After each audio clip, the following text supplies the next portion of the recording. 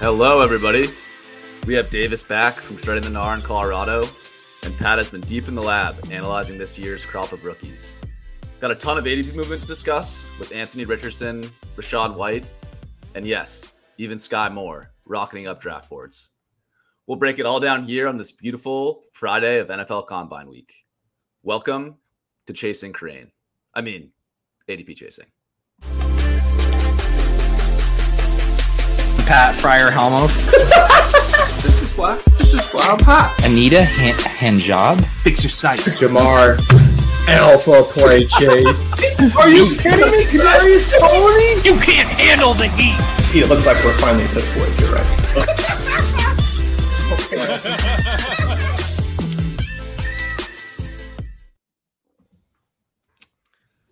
Hey, everybody. How are we doing?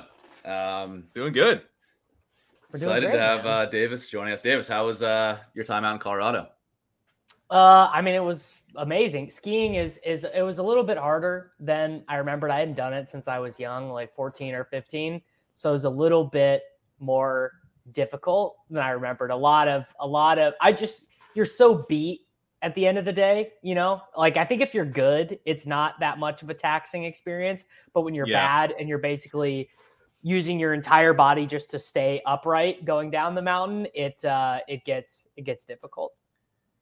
Yeah, that's exactly where I'm at. I'm going skiing next weekend and kind of got back into it a little bit last year after not really doing it much since high school. And Brittany learned. So we're kind of like, I'm actually like, it's a kind of nice that she's learning because I'm like, I'm basically not that far ahead. Yeah, we can do some greens, babe. We can. Yeah, let's do some green. You want to do a green? Yeah, I feel that. Yeah, I feel the same way. Like I ski a lot, but I'm always overly ambitious on ski trips. And by like day 3, I'm just like, why did we plan 5 days of skiing in a row? My legs just can't handle this anymore. It's a grind. And you don't stretch, and like your brain is not processing it like you're doing. Like when I'm gonna go golf or skateboarding or go to the gym or whatever, right? You know, I'm gonna stretch, I'm gonna hydrate, I'm gonna do what I need to do. But skiing, you're like, oh, I'm just hanging out with my bros, and then all of a sudden you're going cold and you're at the top of a mountain and you're like, I got to get to the bottom here, you know? And it's kind of usually like having a couple beers too, and like doing extreme physical exhaustion when you probably shouldn't be drinking on top of that. It's a funny sport. Have you guys been following the NFL Combine news at all? I know there's been like a lot of coach interviews and stuff this week. Curious if anything has really jumped out. I know we haven't really seen the skill position players do much of the combine yet. So yeah, curious if you guys have any takeaways from the interviews or anything so far. I mean, I couldn't be following it any closer, I don't think. I'm not following it that close with I will be following extremely close once we get the wide receivers, tight ends. Yeah, I don't care about the edge rushing 40 times or anything other than for like wagering purposes. But I mean, the number one takeaway for me is I literally will not draft the Dallas Cowboy. Like I'm not doing it. Like everything Mike McCarthy says is dumber than the last thing he said. Like the idea that he and Kellen Moore wanted to part ways because Kellen Moore wanted to score points. Wanted to score too many points. Mike McCarthy's like, Kellen, scoring points, efficiently moving the ball down the field. That's not really the vibe. Really hurt our defense, man. Cool it. I love when he thought of that insult. He thought it was like so smart in his head. It's like, I'm going to criticize this guy for wanting to score points. Like this guy's trying to light up the scoreboard. Total idiot. He doesn't get so what dumb. We do here. This is not Cowboys football.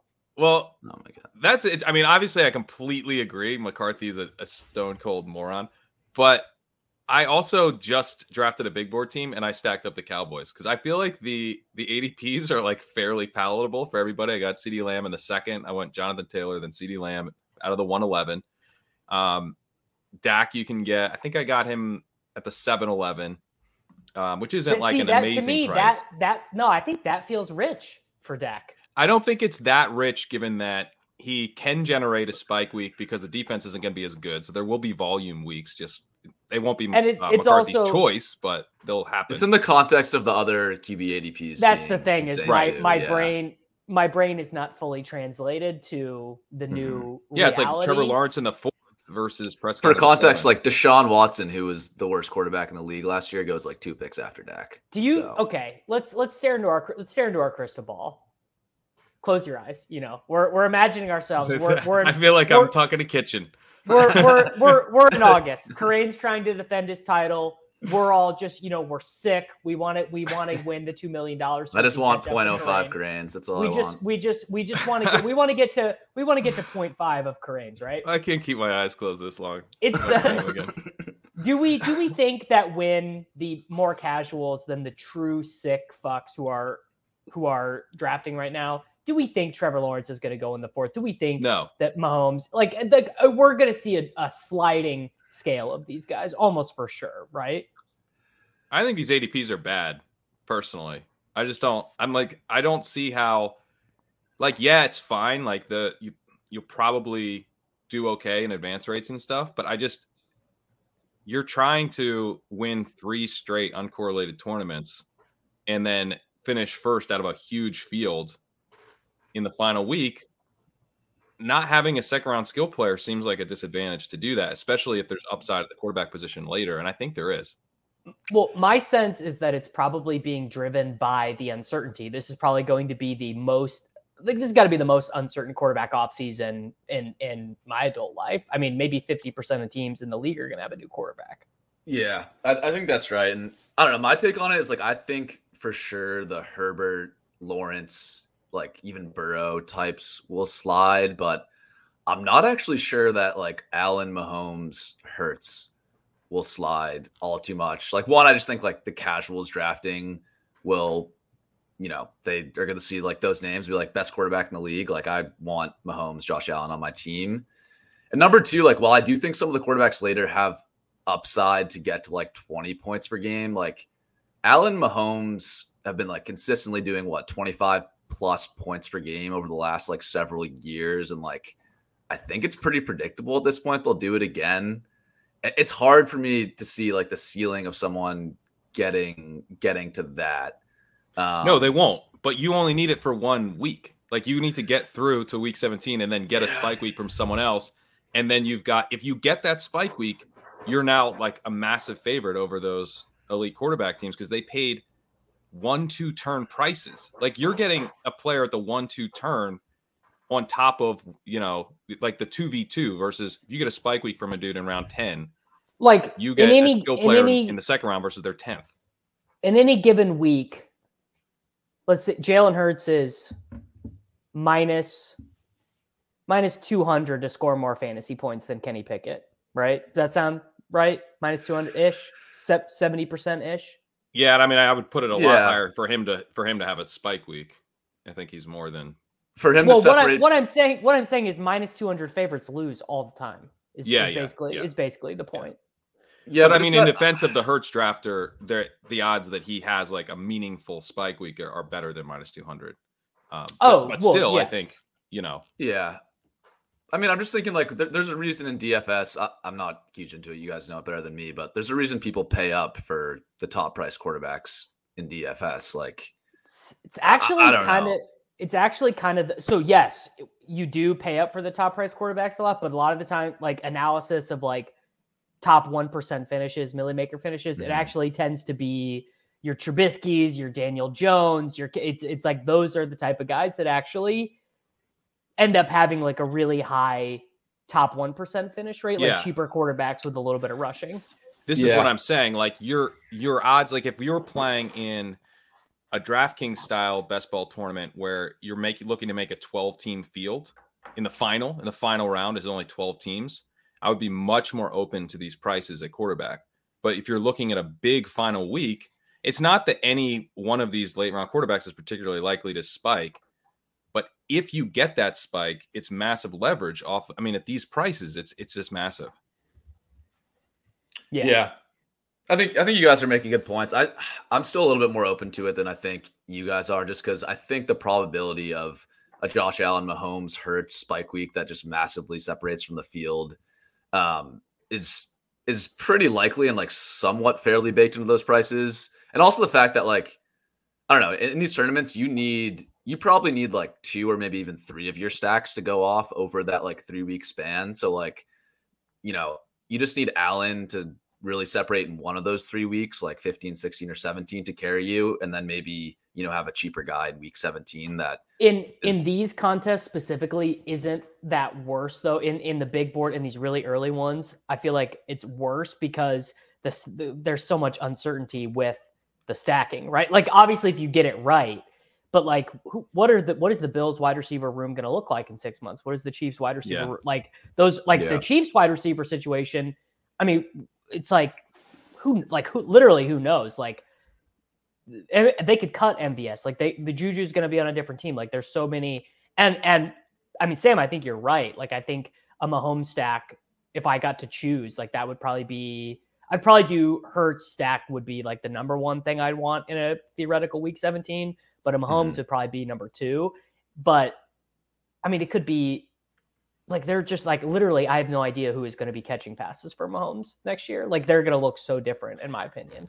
Yeah. And kind of on the flip side of that, I brought this up last week. You can go Tyreek Hill, Jalen Waddle, and Tua, who's got an ADP of 96. So now I actually have a legit stack that if it goes off, I'm got the entire passing offense, most likely. With like a ceiling. With a huge ceiling and a quarterback that can come along for a big old spike week in Tua. We know he can. Is he more risky than the top guys? Do you take Jacoby Brissett on that team or I don't think Skylar so. Thompson? Or I don't think even with 20 rounds. It's Teddy Bridgewater. It's Teddy Bridgewater. Oh God, he'll get injured by the first quarter. Yeah, no, I think the QB stuff is interesting. I'm definitely like, I want to keep monitoring it this offseason, and especially if the prices don't change. Like, I think at some point you got to ask yourself, are you willing to just have 0 Chiefs, Bills, Eagles stacks throughout the whole year if the prices you really can build do Eagle hold up? stacks though. Like this is a thing. You want to talk about the DFS comparisons. Like in DFS, you can often go with a stack of a team and then a cheaper quarterback to save salary. So you can do that with the Eagles. You can go AJ Brown and Dallas Goedert. You can tack on a Kenny Gainwell or whatever, and you've got the Eagles. Now, if the Eagles go off and it's through the air, you might be able to be okay at quarterback, especially, if you are able to go down and find an Anthony Richardson or something. He gives you a spike week. We'll get to him later. But there's other guys, there's other dudes who I think are very palatable that can at least have a shot of keeping you in contention. And then it's not that you need that quarterback to outscore Hurts when the Eagles go off.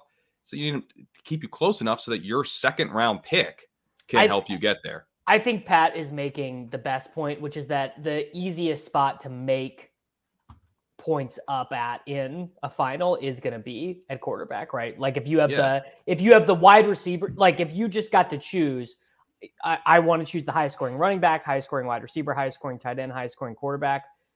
I guess you'd probably actually take the highest scoring tight end because the floor at tight end is so low, but wide receiver would probably be 2. You'd probably say I'd take the highest scoring. Quarterback would be last if you got to choose. It would be because we literally had this, Pat. You had Brady and Daniel Jones went off. And it almost actually hurt you that they both It actually hurt me because Mike Evans scored too many points. So that was a concern. I still needed Godwin and DJ Moore to do stuff, but like Brady made my final lineup, but I would have won with Daniel Jones as well because he had such a good game. Correct. Yeah. Mm-hmm. Yeah, that makes sense. There'll be, I think this quarterback debate is going to go on through the whole season. Let's get into. I don't think that your advance rates will be bad by drafting these quarterbacks. I think they'll probably be pretty good. We don't care about advance rates, bro. We're chasing career. Yeah, I was about to make the Liam argument that like, what if Josh Allen is the best pick because he has a really low advance rate and then smashes in the finals? You could make that. It's a lot. He could be Mike Evans, maybe. No, I think that argument is bad at quarterback, though. I think that argument is really good at tight end. I think that's the best one where you could be like, I literally do not care how many points my second tight end in Best Ball Mania 4 scores for the entirety of the season. If he gets 18 in week 17, that's the Alberto argument, basically. Yeah. I don't know. I just think I didn't think Alberto would make an appearance. Yeah, Less than 20 minutes into the show. I'm not letting it die. I mean, 1450 Alberto's first mention. Unbelievable. I mean, 15 minutes into the show, we have hit the core of the mental illness of best ball, which is that so many of your decisions are going to end up not mattering. Like so much of we're going to spend so much time thinking about it. We're going to do all these shows. We're going to do all these drafts. And so much of it is going to be randomness in terms of the group that you draft against, the pods you get put in the playoffs, when a guy twists his ankle, when he doesn't twist his ankle. And basically, literally all that matters is generating the most amount of points in week 17. I mean, we did this. I did this thought experiment last year at the end of the season, which is took all the highest scoring players at the position in every round, 1 through 18 in Underdog.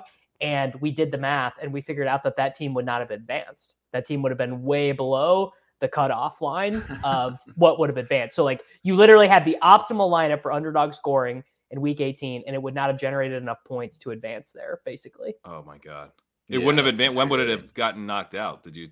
Probably. It was something like 200 or 300 points worse than the median advancing score. Yeah. Oh my God. Well, like last year, the guy who won the regular season, King Cap, his best team got eliminated in the first round. In the first round, that, it's like sickening, right? It's just, you just have to, which is actually, I think, an argument for correlating even more. Like the week 7, like the best ball mockers, they were like, oh, all that matters is week 17. You didn't draft Josh Jacobs, bro. Have fun staying poor. And Josh Jacobs was like on none of the finals teams. I think Josh Jacobs, I off the top of my head, I think he scored 28 half PPR points the 3 playoff weeks, I believe.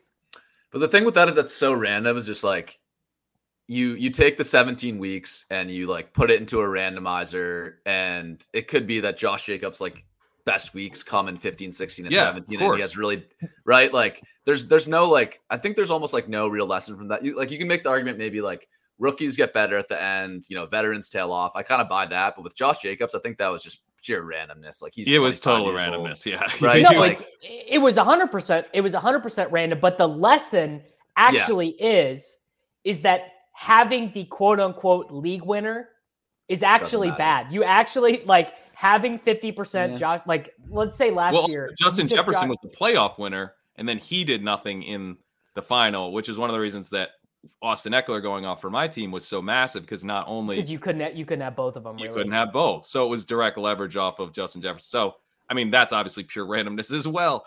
But but that's actually instructive. That's actually a way to think about drafting, right? So if there are 2 players whose combinatorial ownership is either low or impossible, you should start thinking about, okay, if Justin Jefferson and Austin Eckler is an impossible team, when I take, or if it's a possible team and I'm wanting leverage off that decision. So like when I take Jonathan Taylor over Bijan, and let's say Bijan goes to the Cardinals, right? So then on Jonathan Taylor teams, maybe you're more likely to take Rondale Moore, right? Or maybe you're more likely to take Kyler or whoever, and that is like literally like 9th layer, like probably too much to even be like, it's like probably too much to even be thinking about. That's when it's like, is this sharp or insane? I don't know. I'm not good enough. I'm not good enough at math to know, honestly. Yeah. It's hard to tell. But I do think your point about the correlation being maybe still underappreciated. I agree with underappreciated. That. As someone who won with a highly correlated lineup, surprised no one that I do agree with that. But the way I would put it is like, it's not that like being correlated is necessarily going to guarantee anything for you. Far from it. But if you're like significantly better than the rest of the field, your odds of making a Best Ball Mania final the way they had it last year is like, you do well to get there once every 5 years. Sam's super sharp, so you got 2 in this year somehow. But you do well just to get 1 in every 5 years. When you get it, when that happens and your number's called, you want a lineup that's got a legit shot. That's actually like, you can see the path. Like, okay, like if this game goes off and if this game goes off, now we're talking. I mean, I do really feel strongly that you don't just want to get there and it's like a bunch of dudes and you're like, if I hit, 10-leg parlay, I'm in. Especially when the final now is, well, we'll see how they structure it this year, but last year was 470 people in the final. Like, you need correlation, which I'm totally on board with that whole take. Like, I'm caring about stacking, I think, even more this year than last year. Like, if I'm in the 9th round and I took Justin Fields and, Darnell Mooney is still 20 picks ahead of ADP, but like I have a chance at missing with the next pick, I'm probably just going to take him. Because like when it comes to week 17, I don't want a naked Justin Fields in the final. And maybe that's a bad example with Justin Fields because they're rushing, but you get my point. Well, no, but I actually think it's a good example because it's like so far down that like, yeah, it's like, who cares? This could be inefficient. Yeah. Like, it's like, oh, you spent $4 instead of $3. You blew it. Like, not really. You know what I mean? If you're thinking about in auction terms, like maybe that's it was a $6 guy instead of a $5 guy. That's always been how I've like after like round 10. Like I took a bunch of Jalen Tolbert last year, who I think maybe ended up didn't even record a catch, but like I'd probably do that. I'd probably do that same thing again. Like 3rd round wide receiver of an offense I like, and I had a lot of the quarterback. I mean, and I ended up being like one of the worst prices, but like who cares? Yeah. Yeah, the price made it a little tougher, but like. Yeah, I had Thornton on mine, and he didn't really do anything, and then he got a touchdown in the final. Well, he probably made for sure. I bet he made your lineup the week he scored 2 touchdowns. Yeah, that one week he had like 2 usable weeks, I think, all year. He almost had a second touchdown in week 17 because I had him on one of my teams. I know. I was tilting that hard. I'm aware. He almost had that touchdown. That would have brought me from 198th to like 176, so would have been huge for me. Anyways, let's get to these ADPs.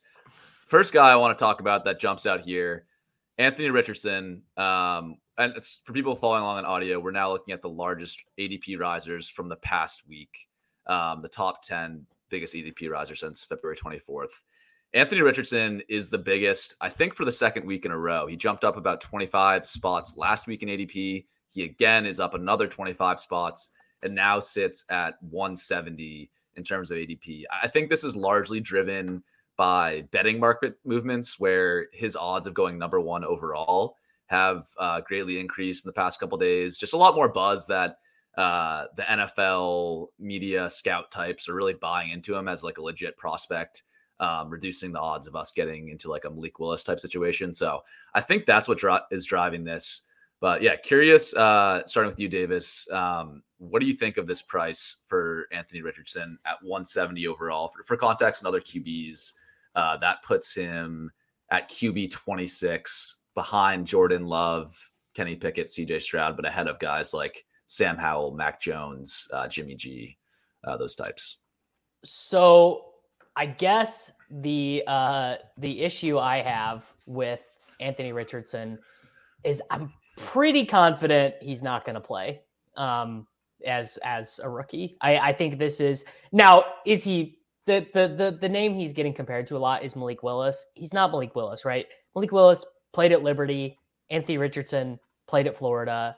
A lot different levels of competition. I think Richardson is a way better. Way younger too, right? Yes, he's younger. He was a more efficient, bigger. Yeah.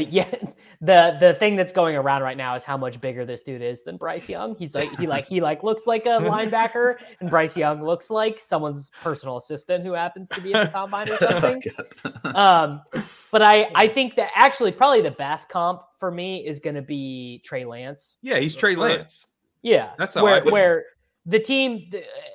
I mean, like we had our opportunity, like there was an opportunity for Trey Lance to play, and he didn't play as a rookie unless it absolutely was needed. And I already know that this is going to happen. Some team's going to trade up. They're going to select Anthony Richardson. They're going to, we traded a 2024 first round pick, and and it's, I don't know, we signed Ryan Tannehill as our veteran quarterback. We signed Carson Wentz as our veteran quarterback, whatever. And that vet is going to play like 11 games, and people like me are going to be like, why wouldn't you just play Anthony Richardson? Let him learn on the job. And he's just not going to play. And it's going to be frustrating. I think that's definitely in play. And I think it's even in play that he gets the full Lance treatment where we like never really see him because he lands on, a team that feels confident enough. Like maybe if he goes to the Lions, and they're like making a playoff push, they would just straight up not play him. But I think that what happened to Lance was, a fairly low end outcome for him in terms of the range of outcomes to not play as the number 3 overall pick. I think he could have kind of a Lamar Jackson type of introduction, type of rookie year where he comes in maybe halfway through the season. I can't remember when he took over for Flacco, but I feel like it was around midseason, and certainly played a lot more than Lance did. And so to me, the bet with Richardson has been, I'm getting this guy for the fantasy playoffs. I just need him to be playing in weeks 15, 16, and 17. And he's a spike week generator for me. I think that we're now nearing a point where that's starting to be like not the best bet in the world, because you're starting to have to pay. Like, I did just draft him in the 14th round today. I'm doing that. Yeah, that's like, there's now some downside. Like if he doesn't play until the very end of the season, you might have a lot of trouble advancing that team without, but that was a 3 quarterback build. And actually I did Prescott, Watson, and Richardson. So I'm clearly like, Richardson, you can take the season off and show up for me in week 17 and we're good. But I think at this price, you kind of have to think about it a little bit more, but I still think he's worth drafting, especially if you don't have a bunch. I've got like 73% right now. So I can pass occasionally. I definitely see both sides of the argument here. I did want to just quickly show this to make the point that I definitely think there are scenarios where he doesn't play this year, but there are just so many teams with like absolutely nothing at quarterback that if you're projecting Anthony Richardson to not start games this year, then you quickly have to start projecting like Kyle Trask, Jared Stidham, Sam Darnold, Matt Corral. Like you gotta project someone like that to start games if Richardson is not starting. Like, Atlanta, Carolina, Houston, Colts, Las Vegas. Well, what about? I think the most likely spot that I see that I am hearing smoke on is Seattle, but Seattle would just give Geno Smith a 1-year contract for a lot of money because their cap situation is fine. You give Geno 1 year.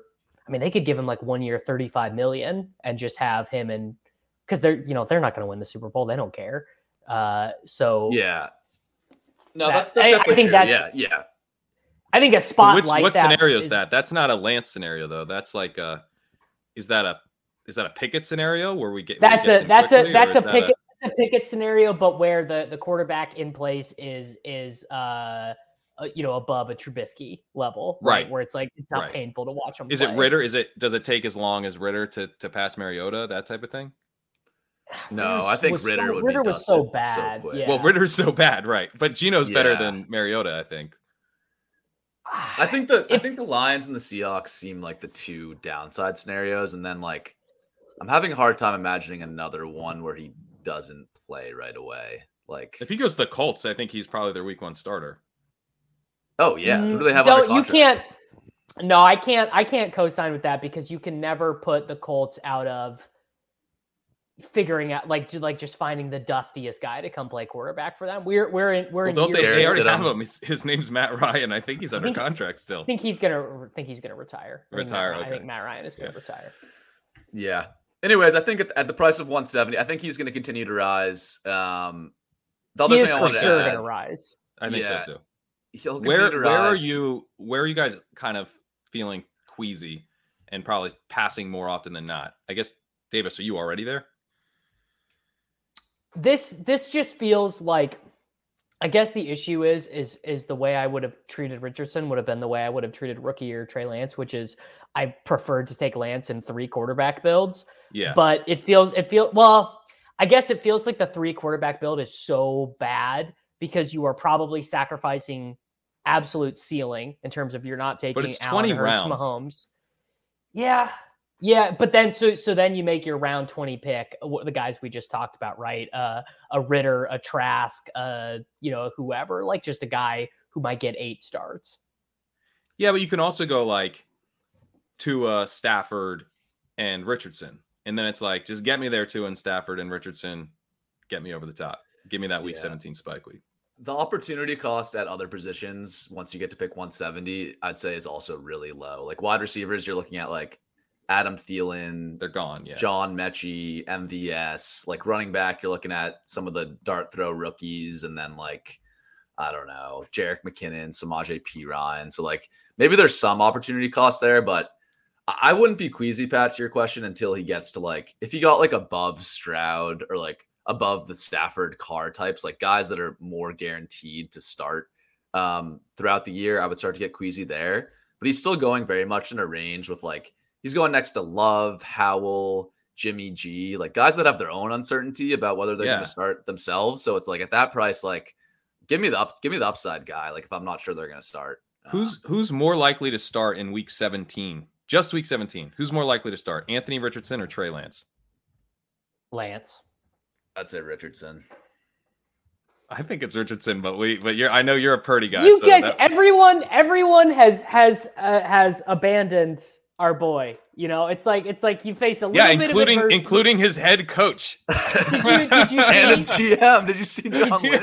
That's the problem. This quote, this video going around today of the Seinfeld, like when you ask someone about their relationship, the higher up on your head they touch, and Lynch literally his hand is on top of his head.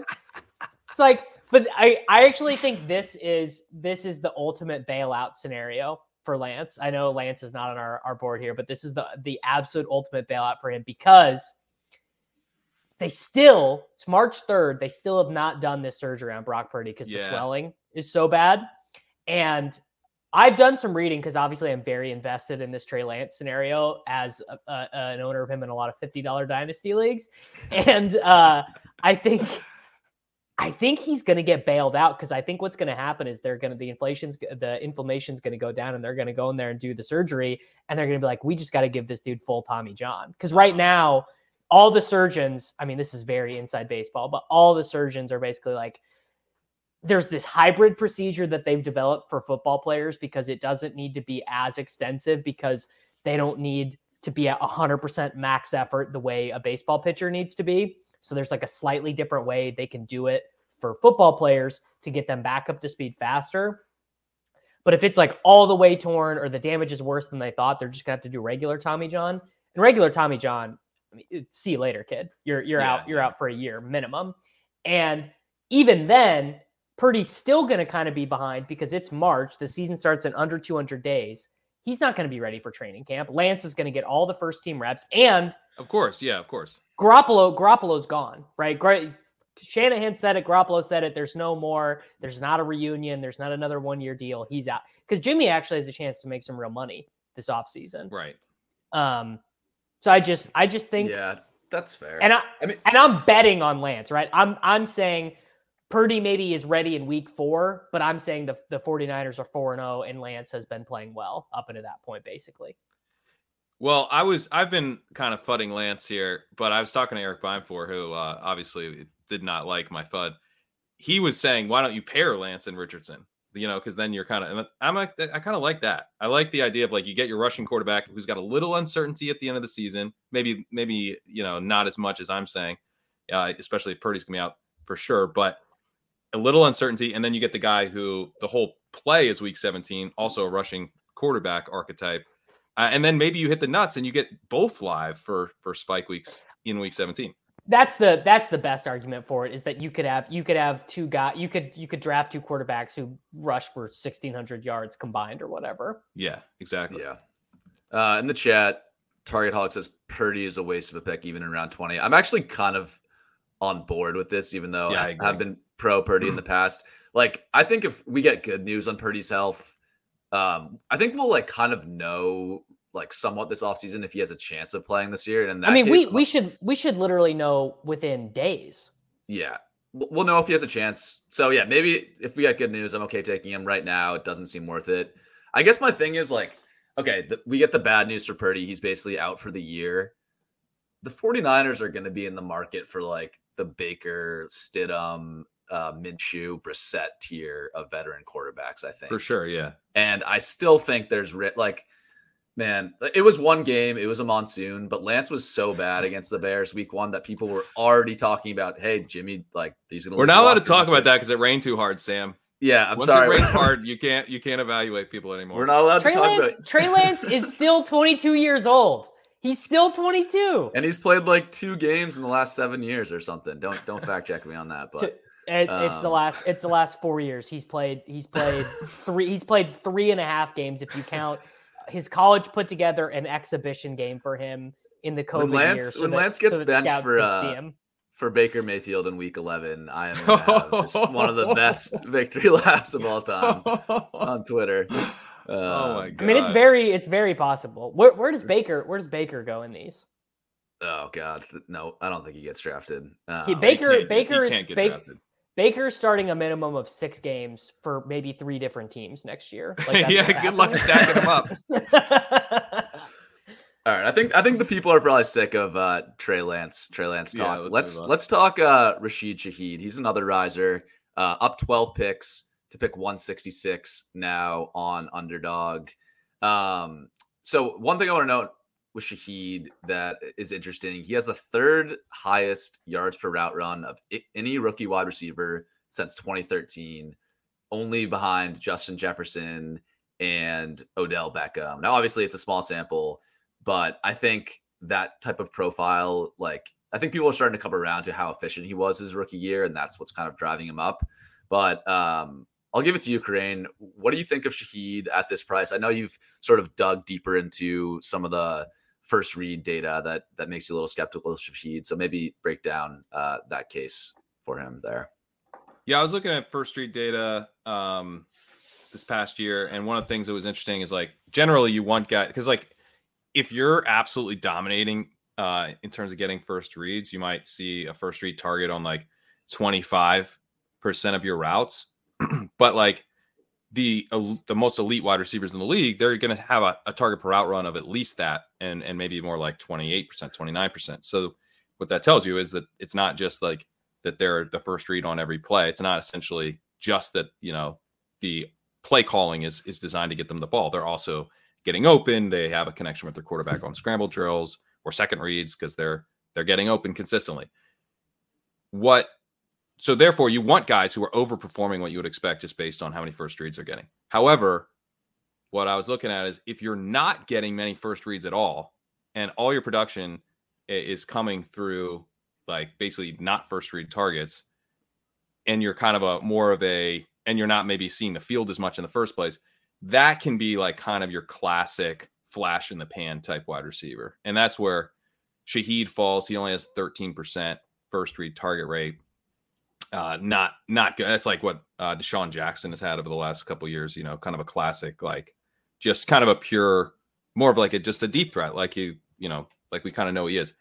That said, I haven't had a problem with him at ADP, because there's a chance that he is flashing serious talent that will make the offense shift the way that they're calling plays and getting this guy the ball a little bit more. So I think you just want to be careful now you're seeing he's a riser a little bit, maybe just be a bit careful about chasing him up the board. But I mean, a lot of guys who people didn't think were going to be anything, of course they're going to have to overperform relative to what the coaches are calling for them, because the coaches don't, they're behind the curve on realizing that this guy's a real talent. So I just think he's got a very low floor, but also does have some ceiling. So I don't mind where he's going.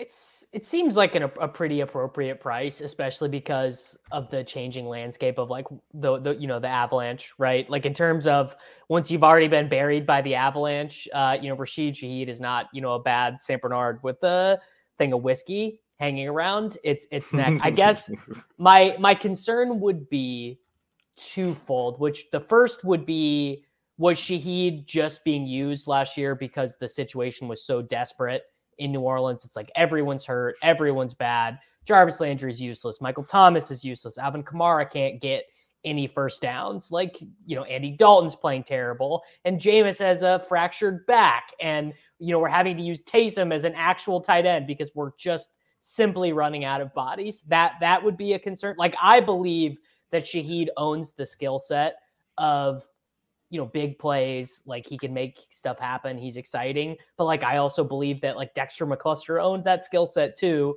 And he did a couple exciting things in the NFL and then his teams wouldn't use. I believe that McCole Hardman owns that skill set and he's done nothing to be useful for fantasy. So, and probably the largest concern is I just think the Saints are going to be bad. Like, I just think they're going to be pretty bad on offense. So it's like, how are you correlating him? Are you drafting? Are you like what's Carr's? I'll tell you one way to correlate him. You draft Taysom Hill, who's kind of your backstop at tight end right now. Where do they? What is Taysom? Is he tight end only? Yeah, he's tight end eligible again. Oh my! Well, I mean that's what he's listed at. He had more. I believe he had more. No, I was going to say he had more targets and pass attempts last year, but I don't think I think there was a Taysom Hill to Rashid Shaheed 60-yard touchdown pass. That is correct. I mean Taysom. It's right there, guys. It's right there. It's right in front of us. All right, yeah, you got to take Taysom Hill down 14. I have not as a bit correlated. I thought you guys were going to tell me he was like a round 10 pick. We're running the Taysom thing back again. He's pick 144, so I guess end of the 12th round.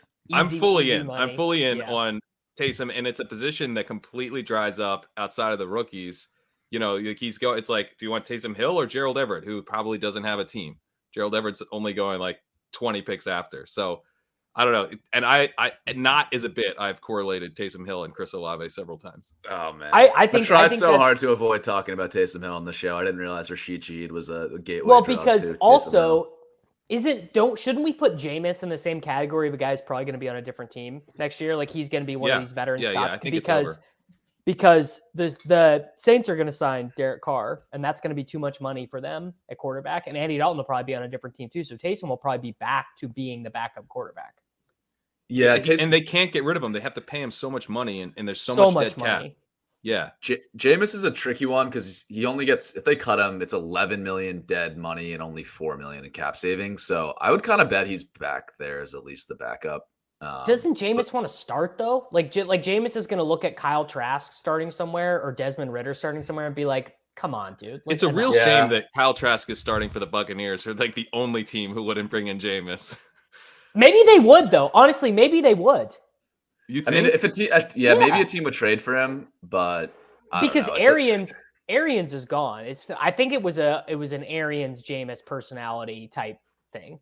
Yeah, and I guess Leftwich is gone too. So maybe, although Arians gone because he seems to be running the team. He's always giving quotes about. Seems like once Brady retired, Arians came back out of his shadow and started being more visible again. I don't know. But overall with Shaheed, I kind of agree. Pat, I'm monitoring. If he continues to rise, I start to get a little worried, but at its cost, he's still, again, without knowing the landing spots for a lot of these rookies and a lot of free agent question marks, like Shaheed at 166, you're picking him over guys that are basically, there's no opportunity cost at that range of the draft, really. It's super flat. So I think it's totally fine. Yeah. A guy we should talk about here, I attempted to redact him from the chart, but Sky Moore has been a top 10 riser for the second week in a row. He's up 9 spots now to pick 145 overall.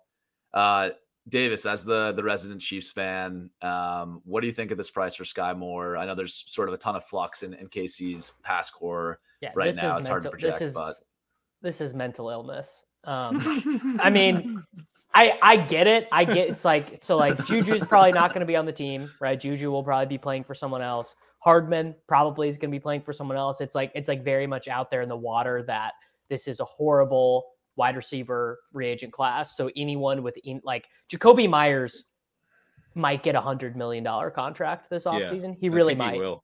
Yeah. So that's kind of what we're looking at. And Hardman, I think even more than Smith-Schuster, and honestly even more than Myers, his agent can at least say, I own one thing that no one else on your roster has, which is I'm just unbelievably fast. I'm so much faster than anyone else you have on your roster. And this is my why is that Brian Windhorst thing. But the team that basically has a world record, I don't think anyone else has ever had $137 million of cap space in one offseason before. That team's general manager happened to be the director of player personnel for the Kansas City Chiefs when they drafted McCole Hardman. I don't know, 100 spots ahead of consensus out of Georgia. And who is this? What team is this? The Chicago Bears. Ryan Poles. Yeah. And they've been throwing stuff at the wall at wide receiver. The second round pick for Chase Claypool. The argument against them signing Hardman is that they basically already have Hardman and Darnell Mooney. I don't know how much that matters. Kind of. Yeah, but Mooney is on the last year of his rookie deal, isn't he? So, I mean, and Mooney, I want to say he's got 2 more years. No disrespect to Darnell Mooney, but I don't think he's a reason to not make any other decisions. Yeah, I mean, just basically fine, solid receiver. He's fine. This is his last year.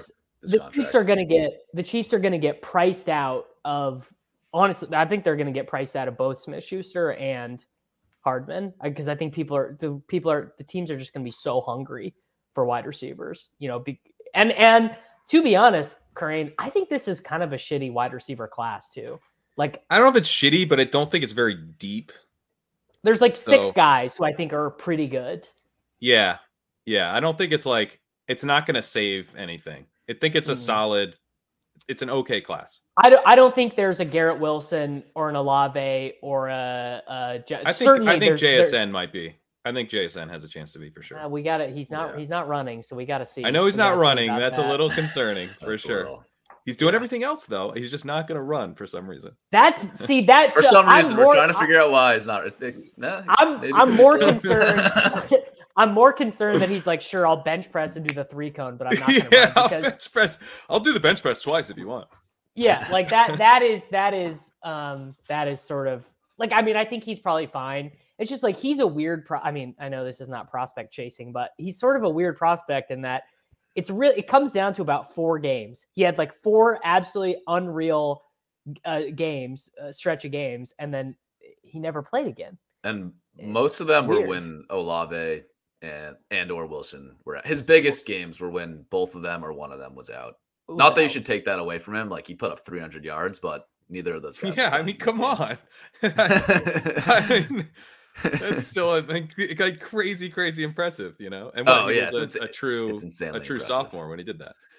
Back to more though. So Davis, was your point that with all those guys leaving, that makes you more excited about Sky? Like, I mean, don't say excited. My point. Say excited. My point is that I get what the market is. I get what the market is seeing. My issue is that I just think he might not be good. He definitely might not be good, but if we knew he was good, he'd be going like in the 7th round. Yeah. He's going to be the new Hardman, right? Except for he's the new Hardman. Yeah, he's the new Hardman. That's exactly who he is. But I mean, Tony's going at pick 87. So I don't hate Sky Moore at pick 145. Like, that's, to me, I mean, I'm not like Tony, like that's a pretty big opportunity cost there to take Tony, who also has not been able to show that he's going to get on the field for a full-time role. Yeah, like if you were to handicap Tony versus Sky Moore fantasy points next year, you would not make it a very big gap. Yeah, the gap in ADP is bigger than the gap you would make. But if you were going to make it like, which odds of having like a relevant fantasy season, then I think you do make it a big gap. Like, I think there's lots of scenarios where they both suck and Moore just is better than Tony because Tony like retires to pursue his rap career after the year or something. But yeah, that's true. That is one way that Moore wins, is that he still sucks. Yeah, the thing is, like, I don't know. At least when Tony's on the field, he looks really good. I'm not. He does look really good when he's on the field. About Sky. I don't think we can say that about Sky. The exact opposite is true. They would run that stupid jet sweep play with Sky, and every time the angle would be there, and he would never take it. He would just run in. He would immediately run into a linebacker. It was the most frustrating thing. Yeah, but he strategically lines up wrong to get touchdowns. So you got to give him that. How amazing is that story that he basically swapped places with Tony to get a touchdown in the Super Bowl? And they were like, what the hell? They're like, I guess we got to run the play. Is that Sky? I don't want to throw it to him. I don't think he can cut and then cut again. I don't think he's able to do it. Okay, let's try. Oh God. Some other stuff on Sky. Like, I did sort of analysis of rookie wide receivers of the past 10 years. And if you just look at percentile ranks for Sky, once you filter for guys that played at least 6 games and ran at least 180 routes. So this filters out like the guys that don't play at all. Sky was 28th percentile in yards per game, 28th percentile in PPR points per game, 51 percentile in yards per route run. So, okay. And the one bright spot is he was 78th percentile in targets per route run. So if you're going to make the bull case for him, it's that when he was on the field, he was being targeted at like a decent, but certainly not like elite rate. But 9% first read targets per route. So it's all kind of like you're happy he was out there, but they clearly weren't looking for him. So the story of they weren't even playing this guy is extended to they also weren't calling plays to get him involved, even though he was targeted at a high rate, which maybe speaks to his ability to kind of find a soft spot in his zone or whatever. But I would say this is about where you want to probably. If this is what he costs in June and July, like load me up. I'm not going to be able to help myself. Okay. Yeah, I think this is fine, but like I would be, as someone who has previously spiked his ADP in the past, I would say if he gets kind of anywhere near he was last year, it's not maybe that I wouldn't take any, but I would be cautious with that for sure. Yeah, I'm okay with taking him now because I think like you're probably right, Davis, that like the Chiefs don't make the splashy wide receiver move in the free agent market that people are kind of expecting. Well, it's gonna be a trade. It'll have to be. Yeah, a trade. But I think it's not going to be someone super exciting. So I think Sky will rise a little bit because like you're probably going to have to project him for something because their wide receiver room will probably look pretty wide open by the start of next year. Yeah, I'm guessing closing line value, like that would be a strong argument to draft him now, right? Yeah, but I'm saying that, but I don't want I'm not chasing him much higher than this right now. I don't know. I'm okay with this price, but if this was 120, I'm out. I'm out. What if the Chiefs trade for Keenan Allen, or Keenan Allen gets cut by the Chargers to save some money and he ends up being a Chief? That would crush Sky. I mean, Sky's got to be in the slot. Yeah, that's the Chiefs fan. That's the drumbeat right now. The thing is, the thing with Sky is like you just need like Justin Watson to be re-signed, and that's terrible for his value. Like no, that doesn't matter. That doesn't matter because Justin Watson's an outside deep threat dude. Watson played a lot more snaps than Sky this year. I know, but they basically play different positions. I think. Okay, that's fair, but I'm saying like that's the equivalent of Justin Watson. That's a slot receiver could be ahead of Sky more. For sure. I'm saying like yeah. I mean, if they re-sign Juju, he's done. So yeah, I don't too high. I don't think that's happening. It feels like Juju was so bad, honestly, down the stretch, and I think he showed enough to get a multi-year contract, and I don't think the Chiefs want to give him a multi-year contract. It sounds like why they didn't get him last year and he went back to Pittsburgh was, again, Kansas City didn't want to give him a multi-year contract because I think they want to keep their options open, right? Because it could be any day. Kelsey is not going to be good anymore, and then it's going to be time for them to really do something aggressive. I'm surprised the fan fiction for the Chiefs isn't that they trade cheaply for DeAndre Hopkins. He makes a lot of money, and it's not a 1-year deal. It's like he's going to be 32, and I think his deal runs for 3 more seasons, maybe with 1 year that you can get out. But it basically becomes like, why would we trade for DeAndre Hopkins and we simply could have just kept Tyreek Hill? Yeah, that's the thing. I think it makes no sense. Like from their team building philosophy, it'd be so inconsistent to trade Tyreek and bring in. Because I think Hopkins and Kelsey's skill sets overlap. I think a decent bit too, right? They do, but I wonder if that's almost appealing because Kelsey's getting so up there in age, and you'd have Hopkins for a couple of years. Fair. I don't know. It's a fan fiction story, but I think the reason for it would be you'd have to pay way less for Hopkins than the Dolphins paid for Hill. Yeah, you got all those extra picks to take guys like Sky Moore. Right. You can burn extra picks on. All right, let's talk Rachaad White. That's enough Sky Moore talk. He is a riser. Pretty obvious why. Leonard Fournette got released. I think that was maybe kind of already baked into their prices that Fournette was unlikely to return to the Bucs. But Rachaad White now broke into the top 100 in ADP at pick 98. Curious Crane, what do you think of Rachaad White as someone who was really in on him as a prospect last year and we're hammering him? Are you back on the Rachaad White train at this price, or what are you thinking? I think he's solid here. You know, the issue with Rachaad White is that he was really bad as a rusher as a rookie.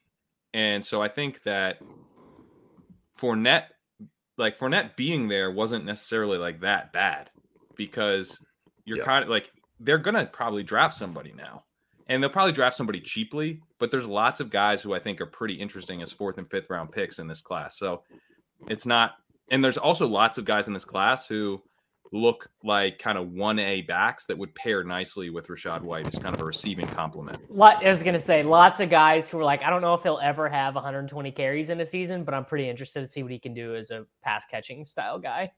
Well, there's guys like that, like Spears, but there's also guys that are kind of the flip, like Tank Bigsby and, you know, like dudes like that, like Charbonnet, who. Yeah, that I was going to say, Charbonnet is like the most 1985. He would have been like a 1st round pick then, you know? Yeah, totally. So there's guys who are like, lots of guys who are, I mean, outside of like Bijan, right?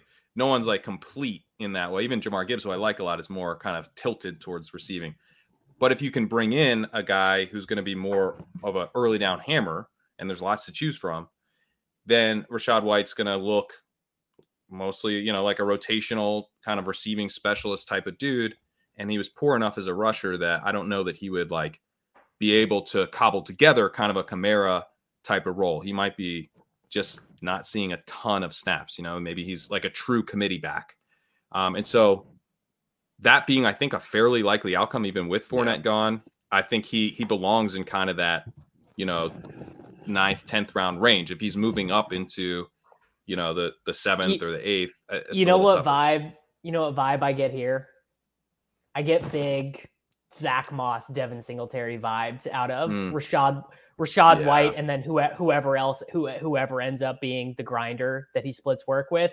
The issue being the touchdowns aren't stolen by Josh Allen. The touchdowns just don't exist. They don't exist in the first place. Kyle Trask is your quarterback.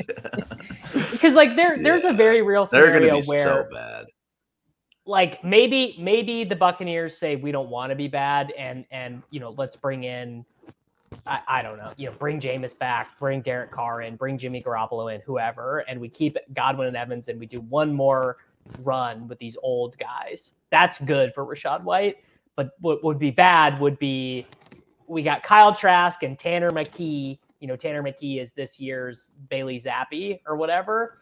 And then we have, you know, it's Russell Gage, Scotty Miller. I don't know. Trade Mike Evans. Yeah, Mike Evans. Mike Evans is a Cowboy. Chris Godwin is a Chief. That's the one that's really interesting. Is Godwin to the Chiefs? That's my mental fan fiction. Godwin ends up being a Chief. Like that is just a scenario where, you know, he just said. Remember that year, 3 years ago, when the Dolphins were awful, and it was like Kalen Ballage and. Yeah. It's like it's just. Was it the year before Gaskin, right? It was the year before they used Gaskin. Yes, the year before Gaskin. It was just bad, and like that's the vibes I get here, where it's like, sure, maybe he does grind out 220 touches, but he gets you like a spike week over that time frame. I mean, but Singletary, the comp you made of Singletary was one of the bigger hits that year, you know. So I think if you can get him in kind of the very end of the single digits, like the round 9-10 area, then I think it's a bet worth making. It's just that if the market decides White this is going to be White's backfield, or he's going to be the clear 1A to whoever they bring in, then I think you're definitely taking on some downside risk. Yeah, I agree with that. And I don't know. I'm pretty bearish on like the talent from what we saw last year with Rachaad White. Like I think everyone almost unanimously agrees that Lenny is like dust and was terrible, but like it's actually kind of hard to find stats that Rachaad White was better than Lenny in. He had worse PFF passing or receiving grades. He had worse PFF rushing grades. He had lower yards per route run than Lenny. Basically, the only thing that he seemed to be better in was like pass blocking. So which was supposed to be Lenny's calling card, right? Yeah. So like, you know, you look at his receiving grade on PFF amongst running backs, and Rachaad White was 9th out of 60 backs, which looks pretty good. Yeah. So that's why it's a bit unfair to say, oh, he's worse than Lenny, therefore he sucked. Like he was 9th. Like no, but the point I'm making is that it looks bad when you see Lenny at 5th, because I'm thinking like, and I haven't done the analysis of this, like, do Tom Brady running backs just like consistently get good receiving grades on PFF? Yes, like that wouldn't shock me. So I'm saying like, I think there is some of that in PFF grades where they try to strip out the team element, but I think some of that team element, he rated okay and above average in ESPN's receiving score for running backs. His yards per route run were behind Lenny, but they were good. So as a receiver, I think he wasn't electric, but he was kind of mostly delivered on the promise that he would be, carve out that kind of role at the NFL. And I feel confident that he'll have that role as a sophomore now that Lenny's gone. But to me, it's the rushing numbers, which were really poor. And yeah, do you want I don't know, like, again, like people also will look at the raw stats and they'll see, whoa, like if you take Leonard Fournette's targets and give White half of those, then he's going to get like 90 catches. It's like Tampa Bay had the most pass attempts in like per game by a lot. I think it was like 45 per game.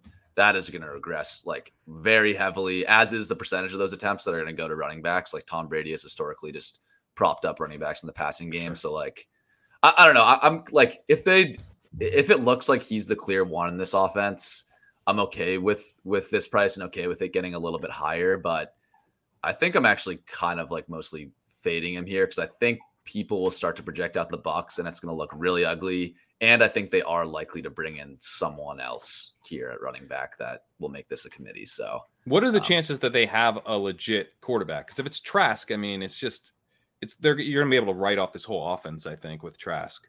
There's got to be a semi-reasonable chance that they get a veteran quarterback. There are almost more quarterbacks than teams available this upcoming year. Yeah. I mean, I haven't heard anything linking like Carr or Rodgers to them. So that means they're in like the Garoppolo, Brissett, Stidham, Minshew. I would not mind Garoppolo if I have Rashad White. Yeah, Garoppolo. I mean, Garoppolo to me actually feels like the Colts guy. Now that I've been thinking about this for an hour, Garoppolo feels like if they don't get Carr, Garoppolo feels. You're right. You're right. Like, they're going to bring in Garoppolo, and Garoppolo once again will stop the quarterback who we're all hyped about. They'll take Anthony Richardson. They'll be 11-6 and be the 7th seed in the AFC, and then we'll never hear from Anthony. We'll never hear from Anthony Richardson. Just light all my best ball teams on fire once again from Jimmy Garoppolo. Great. Yeah. God. I mean, that's beautiful. That's what I want. I want Trey Lance to play because as of right now, I don't think anyone gets to claim a victory on Trey Lance either way. I don't think the people who thought he sucked always get to take a victory. And I don't think the people like me who are like, you got to just give this kid a season. Like I think he's good. Like I don't get to, there's no resolution, right? There's no resolution. There no one's thrown this out there yet. What if the Packers decide, okay, we'll trade Rodgers, but we don't want to suck. We don't think we get to watch Jordan Love every single day. He's terrible. Why aren't the Packers in the market for a veteran quarterback for less than Rodgers would cost them? I don't know. It's a good question. I mean, I would be. Because their roster is they have no pass catchers, but their offensive line and their defense, it's like all expensive, right? Yeah. I don't know why they haven't. I think it's just like, I think the GM wants to be right that Jordan Love was a reasonable pick and is gonna at least get a chance to show that that's true. Like I think I've seen enough positive buzz on Love like in practice and how they view him that I think they're at least gonna like give him a chance and not bring in some veteran that really threatens his ability to start. That's just me like postulating. They bring in Carson. They bring in Carson Wentz as the break glass in case of emergency. That's the worst type of Wentz emergency. The type of emergency where you need Carson Wentz. Holy shit. I mean, you guys think I'm joking, but Carson Wentz is going to start 6 games for some team this year. You're probably right. He'll probably go to the Saints and start there. Yeah. Speaking of just discussing names like Carson Wentz, this chart here, looking at the largest ADP fallers of the last week, is just absolutely disgusting. Names that nobody wants to talk about in March, like Zach Ertz, Hayden Hurst. Why were Zach Ertz and Hayden Hurst ever going where that's the thing. I did a show with Liam yesterday, and he informed me that people were taking Zach Ertz, and I'm like, this is a 33-year-old, 34-year-old guy coming off a torn ACL, like enough. Like whose quarterback is coming off a torn ACL, who just drafted a tight end to replace him, who will soon replace him. Like I can't. Why are you taking him at all? Why are we drafting him? There's no reason for it. I mean, like how these rankings actually work. Not to get too into the weeds, but I imagine someone at Underdog before there's like ADP just has to like put in their rankings, and that's the original ADP. So everything's anchored off that. And like, I don't blame them too much because like if I put together a rankings of 1 through 250, like I'm gonna put some dog shit value in there that shouldn't be drafted. Like you can't get all what a this defense. Right. What a defense of the ranks. But I like, would do some dog shit stuff too. Yeah, it's tough. You're gonna miss on something. I would have put Purdy at like 110 or something. I would have. Yeah, no, we know. But anyways, I think that's what happened. Just the Ertz default rank was just egregious. No shots at whoever did that at Underdog. We love you. Anyways, let's not talk about Zach Ertz. It's not even worth it. One guy I did want to talk through here was Chase Brown. Am I right about that? Is that the rookie running back? Chase Brown. He's fallen 2 weeks in a row now to pick 233. We don't need to like have a huge discussion about him, but I'm just curious. Like, I don't think there's any reason for it. Is that just another thing where the default ranking on him was off, or like, are we? There's no buzz on him. A lot of these other guys are. There's a lot of these other guys are getting buzz. Like what is Deuce Vaughn's ADP? He's getting buzz right now. Where are you at on him, Davis? Because I love could not him, love, but could not love him anymore. It's like but he's like 176 pounds. But this is the thing. It only with a guy like that. I mean, you know this as well as I do. It only takes one coach to see something in him, right? And be like, I want to play him. Now, if he becomes a guy, he's like, okay, he's a 5th round pick. You know, kind of has a spad. The biggest issue with him, and I think this is what's probably going to keep him from ever being a guy we can use in fantasy consistently, is that he's so small that he is just going to get blown up. Pass blocking he's just not going to be able. And he didn't do a ton of pass blocking either in college because K-State just ran so much and they didn't really have like a 7-step drop back offense. But he's going to be a guy I take in the 3rd round of every rookie draft pretty much. Like I think he looks special. Battling for him. He's fun. He looks it's a little bit different than watching Tariq Cohen. Woodhead. But Woodhead is who he looks like. Woodhead, interesting. Dude, he makes people miss from like 10 yards away, where I'm like convinced that the whatever missed tackle force numbers people are charting are like underrating him because of like that you can't count that as a missed tackle when like a guy 10 yards away falls down, but it is. He had 150 yards and a touchdown against Alabama, and he's legit. He looks awesome. Dude, if he weighs like 181, I'm seriously drafting him in the 12th round. He will. The same reason Devin Achane is going to smoke his 40 time. It's like, this is the only thing that matters for his livelihood. Yeah. If Devin Achane comes in and runs a 4.35, he needs to fire everyone in his life. Like he needs to be like, my trainer, my agent, you all let me down, because it's like that's his whole ability in his life to make money. Well, hang on, because this is you're actually cratering his stock right now, because I thought it was Achane. Such a better name than Achane. Oh, it could be. I don't know. Okay. Yeah. Right. don't come to don't. It's like I'm not. If it's Achane, I'm not. He's. I have a lot of them, and you're actually making me nervous that his name's Achane because. Well, it just looks French. It just looks French to me, and that's how you would say it if it was French. Achane. Achane. I guess. Yeah. Oh boy. Actually, back in if it's Achane. I come full circle. I think that should be our bit for the rest of the year, even if it is something else. It should be Devin Achane. You guys in on Achane, bro? I'm in. Yeah, I'm in. Another interesting name here for me is, as a result of how bad the wide receiver free agency class is, Mac Hollins is going to get the Zay Jones contract of this last year, where people are like, what the hell?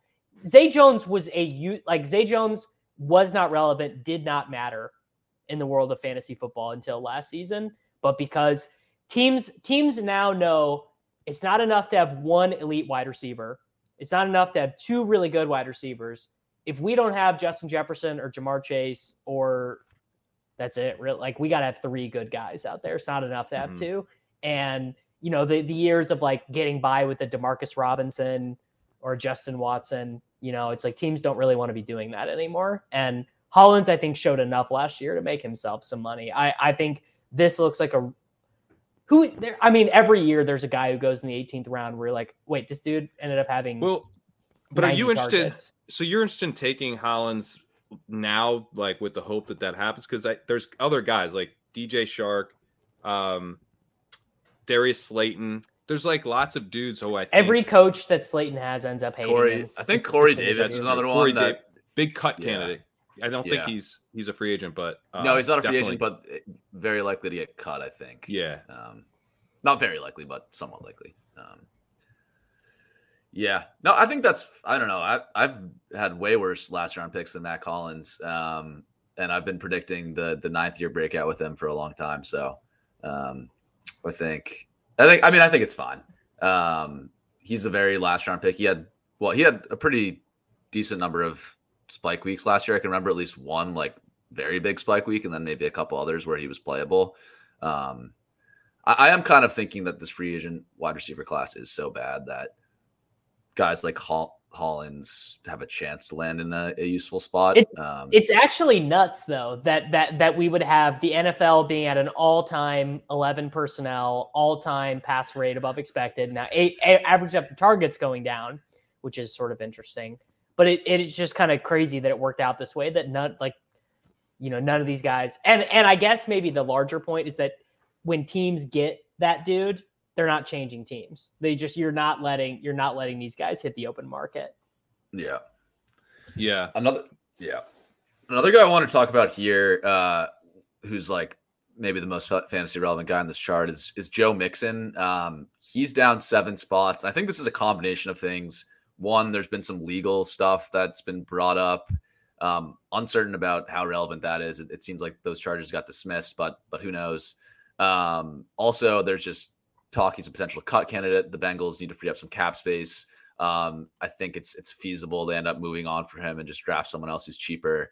But he is dropping to a point where I am like, I think I'm like, ultimately I'm not drafting him now, and I'm probably going to see if he falls a bit farther, because I think that risk of him just not being on the Bengals could completely tank his ADP. But if he like ends up coming back to the Bengals and we get those signals and his price is still sticking around like the 70s or 80s, like he wasn't great last year, but I would definitely take him there. I think it smells a little bit of Josh Jacobs last year, of just like a, potential 3-down running back. Or even Miles Sanders. Yeah, even Miles. Yeah, maybe not even Jacobs, but just like a useful guy you can get in the 6th, 7th round. Probably a 2-down grinder, but we know he like can catch passes. He's not great at it, but he can. So yeah, I'm starting to get interested. Like if we get news that he'll be back. I agree with that take. How likely is it that you think he will get cut? Because let's say the market, is pricing in him getting cut, and he ends up staying there, then I think he's a value where he's going, because if he's definitely with the Bengals, I would imagine he's more of kind of a classic dead zone type of pick than this type of price. But if you're getting him in the 6th round and he ends up coming back on the Bengals, I think that's probably a pretty solid win. I'm not drafting him a ton, but you're making me think I should, if we think he's going to come back. Where you guys land on that? I don't think he's going to be back, because they can save a lot of money. I think they can save by not restructuring and just outright cutting him. I think Joe Goodberry said they could save $11 million, which doesn't sound like a lot. You're like, $11 million. Like the Bengals are fucked. Caps. Like they are, the Bengals are trying to win a Super Bowl. They're trying to beat the Chiefs and the Bills, and they are about to, I think the correct estimate on what they're going to end up owing per year for Chase, Burrow, and T is $100 million between the three of them. Whew. That's about 40% of the cap on 3 guys, and they all deserve it. And I don't think you can do the Bengals thing with that. Like, I think you remove T, is that low? Like you might actually, it might be more than that, because you could go. It's 50. Let's say 50 for Burrow, 40 for Chase, 40 probably. I mean, now you're already at 90. So it's not 10 for T.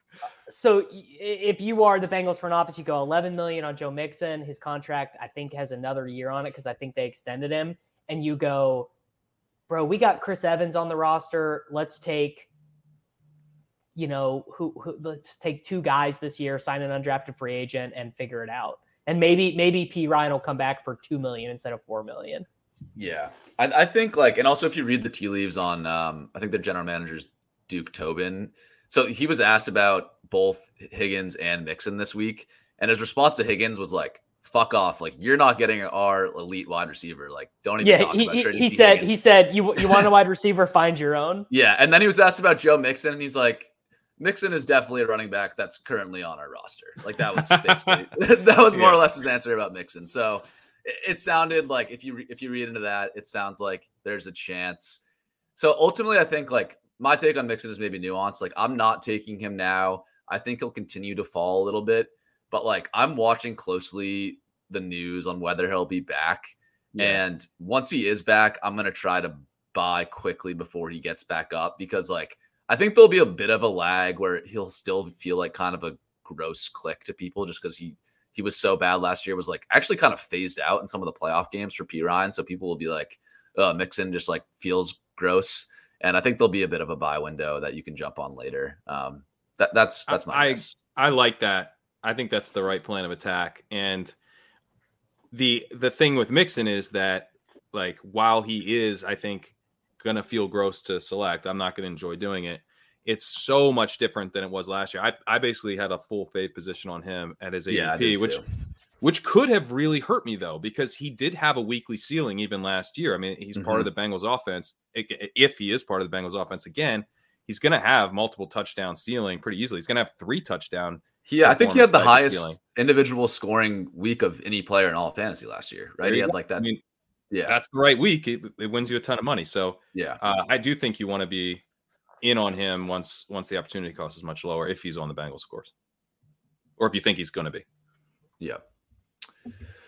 Let's jump to looking at some of the team stacks, and then we can maybe hit on some rookies at the end. I know you guys have been doing a lot of work on rookies, so I want to give you a chance there. So for people following along, we're now looking at double stack average ADPs, and how that is defined is the average of the quarterback's ADP on a team plus his top 2 pass catchers, can be either wide receiver at tight ends.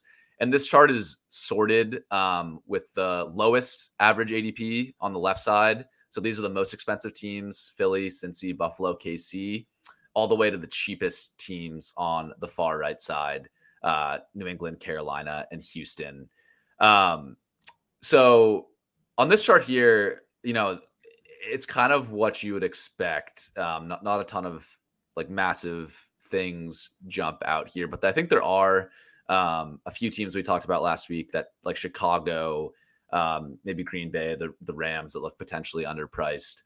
Yeah, Pat, curious if you have any thoughts on this chart here of teams that stand out as potentially under overpriced. And also, I don't know what just happened to Davis, but hopefully he'll be back. Yeah, hopefully he'll be back. Tennessee is one that jumps out to me. It does seem like Tannehill will be back. That sort of seems to be the way the wind's blowing. And then just in general, I think, are these double stacks? I guess it's sort of tough to make a Tennessee double stack. But I like Treylon Burks a lot where he's going. I think he's Okonkwo. I think Okonkwo is interesting, right? Okonkwo is interesting. But actually, one of the reasons I like Treylon Burks so much is that his biggest target competition right now is a part-time tight end who wasn't all that highly thought of to begin with. So I thought he looked like he was in the midst of a breakout. When he suffered that concussion, it was on that touchdown catch and then kind of derailed the rest of the season in combination with the Malik Willis stuff. So he needs them to keep Tannehill, and there's some real downside risk with him, but I like him. I also am doing stuff. I don't know how your numbers would capture this, but I'm doing stuff where I take DJ Moore and, then I tackle maybe even Terrace Marshall, and then I draft like Richardson and Levis, or, I get a couple of the rookie quarterbacks in a 3-quarterback build, or just one of them. But maybe in that build, I also have a Colt or a Texan. I like Nico Collins a lot where he's going. So the numbers probably aren't. How are you even handling the quarterback? Are you using like just the guys on the roster? You're not doing any rookies there, I assume. Yeah, this is just like purely looking at what teams Underdog has people assigned to. So like if you see that sort of band of purple at the top on the far right side, like those are all teams where like there's not a quarterback on the roster that's being projected to really play, like Las Vegas, Tampa Bay, the Jets, the Saints, etc. Like no one is drafting that team's quarterback right now. So yeah, this chart would not handle that, but I'm totally on board with I'm doing the same thing too. When I'm taking the rookie quarterbacks, I'm using a tiebreaker at wide receiver to look at is this wide receiver on a team that could be taking a rookie quarterback? Maybe Alec Pierce is a good example at pick 150. Yep. If I have one of the rookie quarterbacks, I want Pierce instead of Sky Moore because there's a chance I get that. Yep. I get that stack. And I think that's the way to play it right now because this tournament's going to close before we know where those quarterbacks are going, at least with certainty. So I think you kind of have to make some guesses there. Yeah. At the rookie quarterbacks. So I today I drafted a team where I had the Dallas stack, as I mentioned. I had a Cleveland stack. And then also I started the draft with Jonathan Taylor. I tacked on Alec Pierce as kind of just a general Colts bet. But I also took Anthony Richardson. And that was more about just me really liking Anthony Richardson and feeling like it's probably last call on getting him round 14 plus. But there's a chance he's on the Colts. So it's you get that extra little, I actually sort of broke the tie of, am I going to reach for Richardson here in the early 14th, or should I push him to try to get him in the 15th? The kind of the tie break for me was I could do this little Colts sort of backdoor thing. So I am thinking about that type of stuff a lot. Yeah.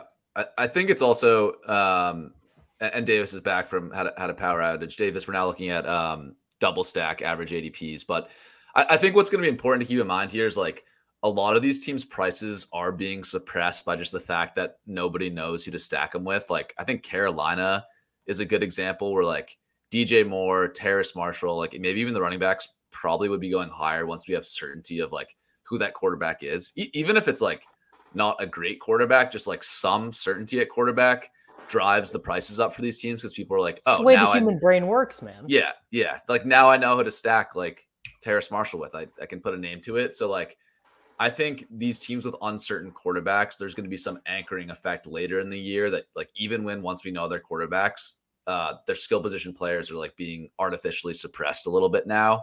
So I'm kind of monitoring that a little bit going forward. I think the Jets is maybe another one where Elijah Moore, he'll probably jump a lot just once we have some certainty over the quarterback because someone's going to want to. They take Aaron Rodgers, they're going to want to stack Elijah Moore with him. So I'm definitely checking that out. Davis, any teams here for you? These are sort of ordered on the left-hand side from most expensive to least expensive. Any teams here that jump out to you as too cheap or too expensive? I mean, Arizona is the most interesting one because you are acknowledging that you're probably not going to have Kyler for a month, maybe 6 weeks, and maybe he's not even giving you the rushing. But we also we all sort of think that DeAndre Hopkins is probably not going to be on the team. They're probably entering into a little bit of a rebuild. They fire Cliff, they bring in the new coach, they're just kind of reconfiguring things, and it feels Rondale and who else is even going to be the pass? Marquise, I guess, right? Yeah. Hollywood, Rondale, McBride. McBride. I don't know. It just and maybe they bring Eno back, because the Eno was. I don't think they're bringing Eno back. I guess what he said is to Cliff. So what he said was to Cliff. Now, I mean, Eno ruined his chance of being probably a starting running back this year in the NFL because what's the chances that Connor is 30 now? Yeah. So GG well played to Eno Benjamin running his mouth to his coach. But Arizona seems interesting. Chicago also seems interesting because I think the evolution of Fields is that he has to improve as a passer this season.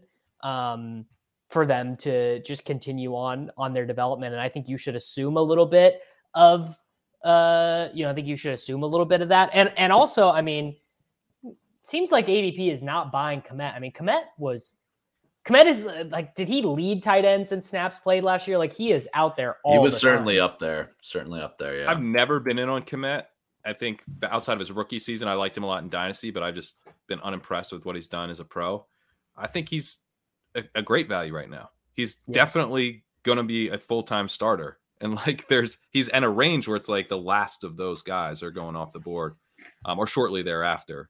But, even Dulcich, who I like, who goes a little after him. We don't know that Dulcich is not going to be in a rotation, we can feel very confident that Kmet won't be. I mean, the coaching staff, bro, they the first thing they said was, we don't understand why Albert hasn't been playing all year. He looks pretty good to us. Oh no. Oh, we're doing it again. Year 2. Year three on Alberto. Year 2 of the Dulcich Alberto debate. But aren't we? I mean, is Sean Payton on what date? If you had to set the line, what date is the first time Sean Payton is going to say, I coached this guy named Jimmy Graham and Greg Dulcich? Let me tell you. When's the first from Sean Payton, Jimmy Graham, Greg Dulcich comparison going to be made? Well, do you think? But what if Dulcich gets who's getting the comparison? Is it Dulcich? Dulcich will get it. Dulcich is the.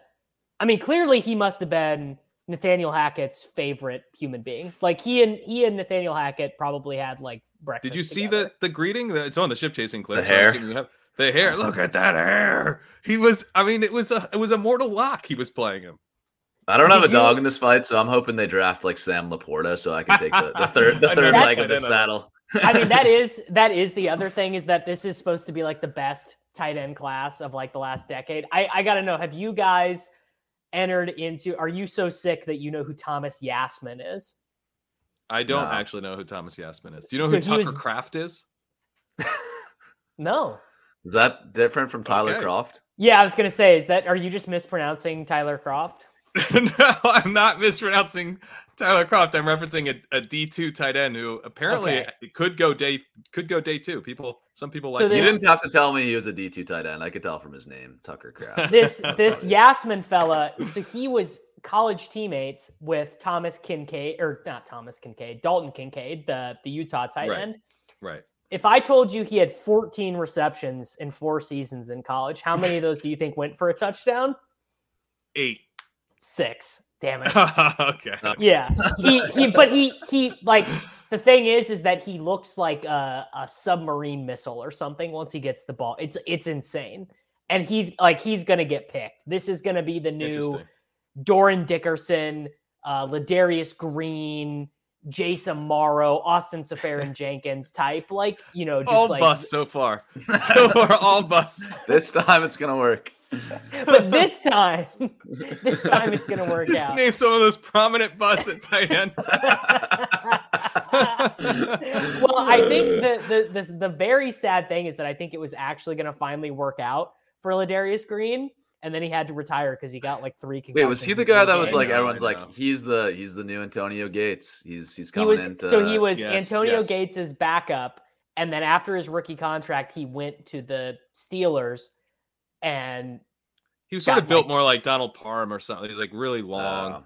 Yeah, he was basketball player type vibe. I remember there was a lot of because Antonio Gates' career just held on for so long. There were so many this is the next Antonio Gates. They drafted him. He's going to be taking over him for a couple years. Well, we've got Donald Parham on the roster who's still waiting to be that guy. Ladarius was he was the original. He was like the RAS score guy before RAS score. No, Doran Dickerson was before him. If they did RAS score now, Doran Dickerson would break it. He would be 11 out of 10. 11. We had to raise it to 11. Yeah. Can I wait? Can we do one more stack before we move on? Yeah. Let's do it. The Rams. I think the Rams are actually, and I haven't brought myself to draft Allen Robinson, and I've only done Van Jefferson a couple times, but Allen Robinson, I just checked. There's fan fiction out there about him getting traded. That would be the only way that he is not on the team because they can't cut him. His dead cap exceeds his cap hit. So there's no, it's by $8 million. It's like a $26 million. Yeah. Over $26 million in dead cap this season. They're stuck with him. You've got Cooper Kupp going at the very top of draft still. So drafters, clearly aren't all that concerned about a bounce back for him specifically. But then Stafford is pretty cheap. And also in kind of a range where, there's starting to be job concerns or late season, are you actually the starter by this point type of concerns with some of the quarterback. I don't have any of those with Stafford. Plus there's the potential he bounces back after, dealing with that injury last year. If you look at his last 2 seasons. Isn't there an argument to be made that actually the Rams are probably going to be much better simply if Allen Robinson is not eating up 80% of the snaps and Van Jefferson and Tutu Atwell are playing instead?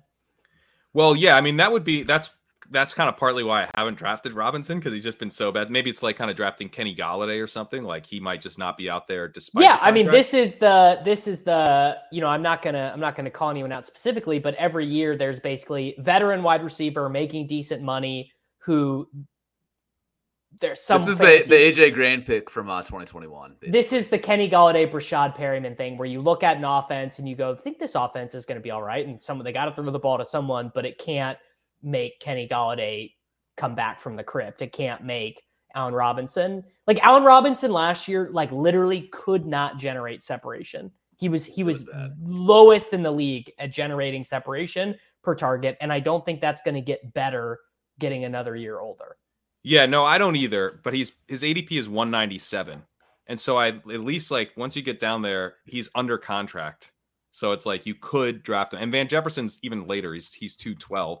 And if you want to go Tutu, he's 239. I was going to say I would so much rather have Tutu Atwell. Yeah, so probably take Van or Tutu. Yeah, but I agree with you. The Rams are like, I think there's this Rams hangover just because of how much last year was a shit show. But like, if you look at Super Bowl odds and stuff, like they're projected to be like a fringe playoff team. Like this team shouldn't be this cheap. I don't think.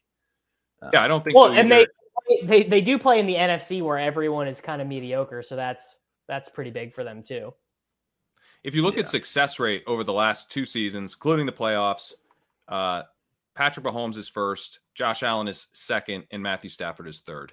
So even with last season included, just a reminder that he was quite good in his first season with the Rams, and maybe last year was, due to this injury that he had. So yeah, led the league in picks, won the Super Bowl. Yeah, is there like legit retirement risk with him? I feel like I hear that thrown around. I think we passed it. I think there was like a week where he was like, I really need to consider my future. I would assume that probably part of McVay saying I'm coming back was him sitting down with Stafford and being like, look, are we going to do this or not? Yeah, I buy that. I think, if you take Kupp, I'm taking Stafford. Like, I don't even care. 20 picks ahead of ADP probably just to make sure I get him at this point. He's super cheap. Same thing. I think you are 100% correct, Sam. And I think the other guy you do that with is Justin Jefferson and Kirk Cousins, because their spike weeks are going to be literally 1 to 1. Yeah, 1 to 1. There will be no Justin Jefferson spike weeks where he doesn't bring Kirk, and certainly no Kirk spike weeks where Jefferson is not brought. Well, I guess Hawkinson could drag Kirk along for one, maybe. Is this year 9 of TJ Hawkinson in the 6th round? It's year 9 of TJ Hawkinson, priced about 12 picks earlier than I want to take him. Yeah. Where's Dalton Schultz go right now? I think around pick 100. Dalton Schultz currently doesn't have a team and probably won't play for the Cowboys. Dalton Schultz. He goes around pick 107. Yeah. Yeah, I mean, so that's big on Cowboys Twitter right now, but they're and what everyone's arguing about themselves with is Jake Ferguson and Peyton Hendershot, are they ready to become the new Blake Jarwin, Dalton Schultz from 2 years ago, or do we need to bring in a 1-year Gerald Everett, just like Hayden type Hurst guy? Hayden Hurst, sure. Yeah. Same. Do we need 1 year of a 29-year-old who can be a professional and draft someone in one of the deepest tight end classes in a while? Thomas Yasman. Thomas Yasman is for sure a Jerry pick. Just you show him his Just Bombs productions.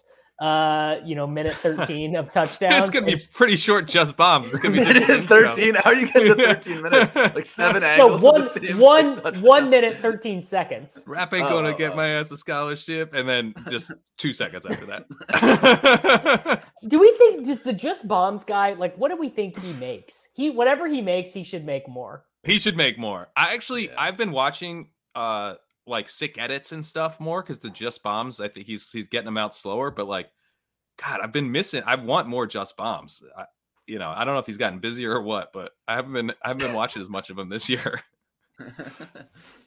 They're integral to my process. They are. They're a huge part of my process. I absolutely love Just Bombs productions. All right, let's move on. Let's wrap this up with a little talk on rookies. We've talked about the top guys a lot. I'm curious, like, you guys have been deeper in the prospect stuff than I have.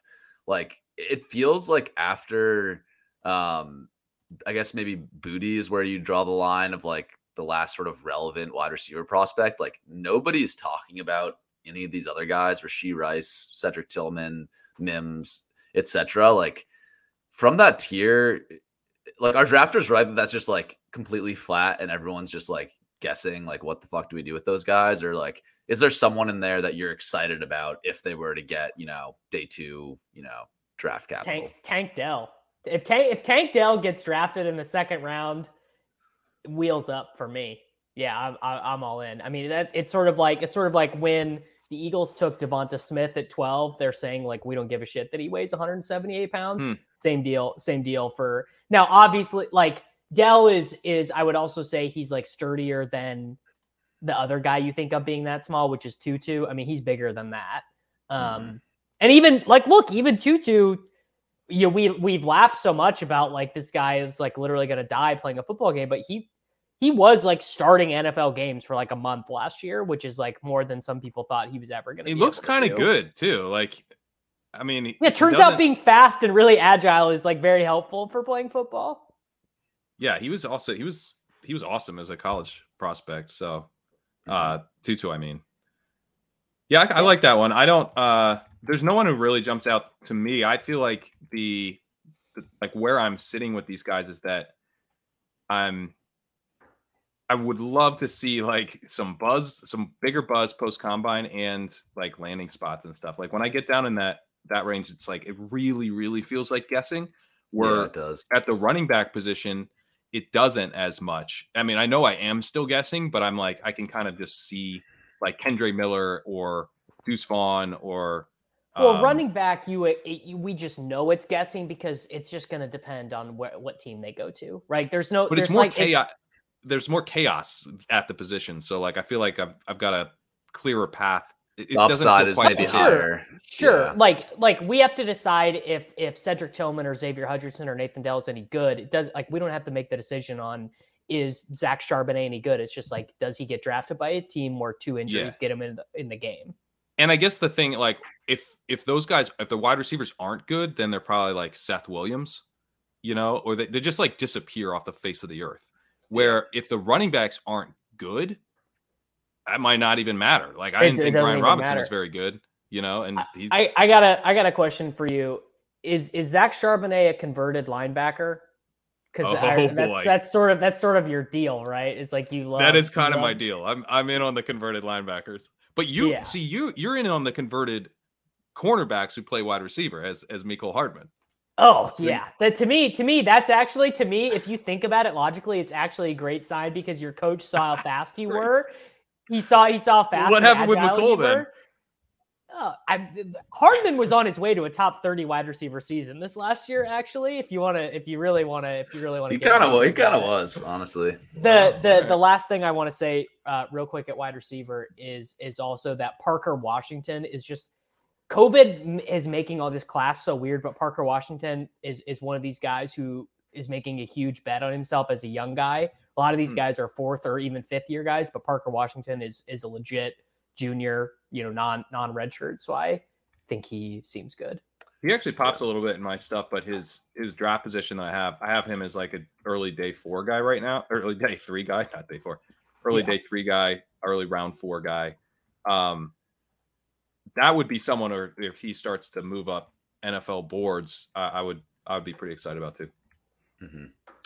Yeah, and again, I should have probably introduced this chart a little bit more. This is showing like the players ranking from NFL mock draft database, which just aggregates a ton of mock drafts and big boards and averages it. So that's where we're getting sort of the x-axis data here.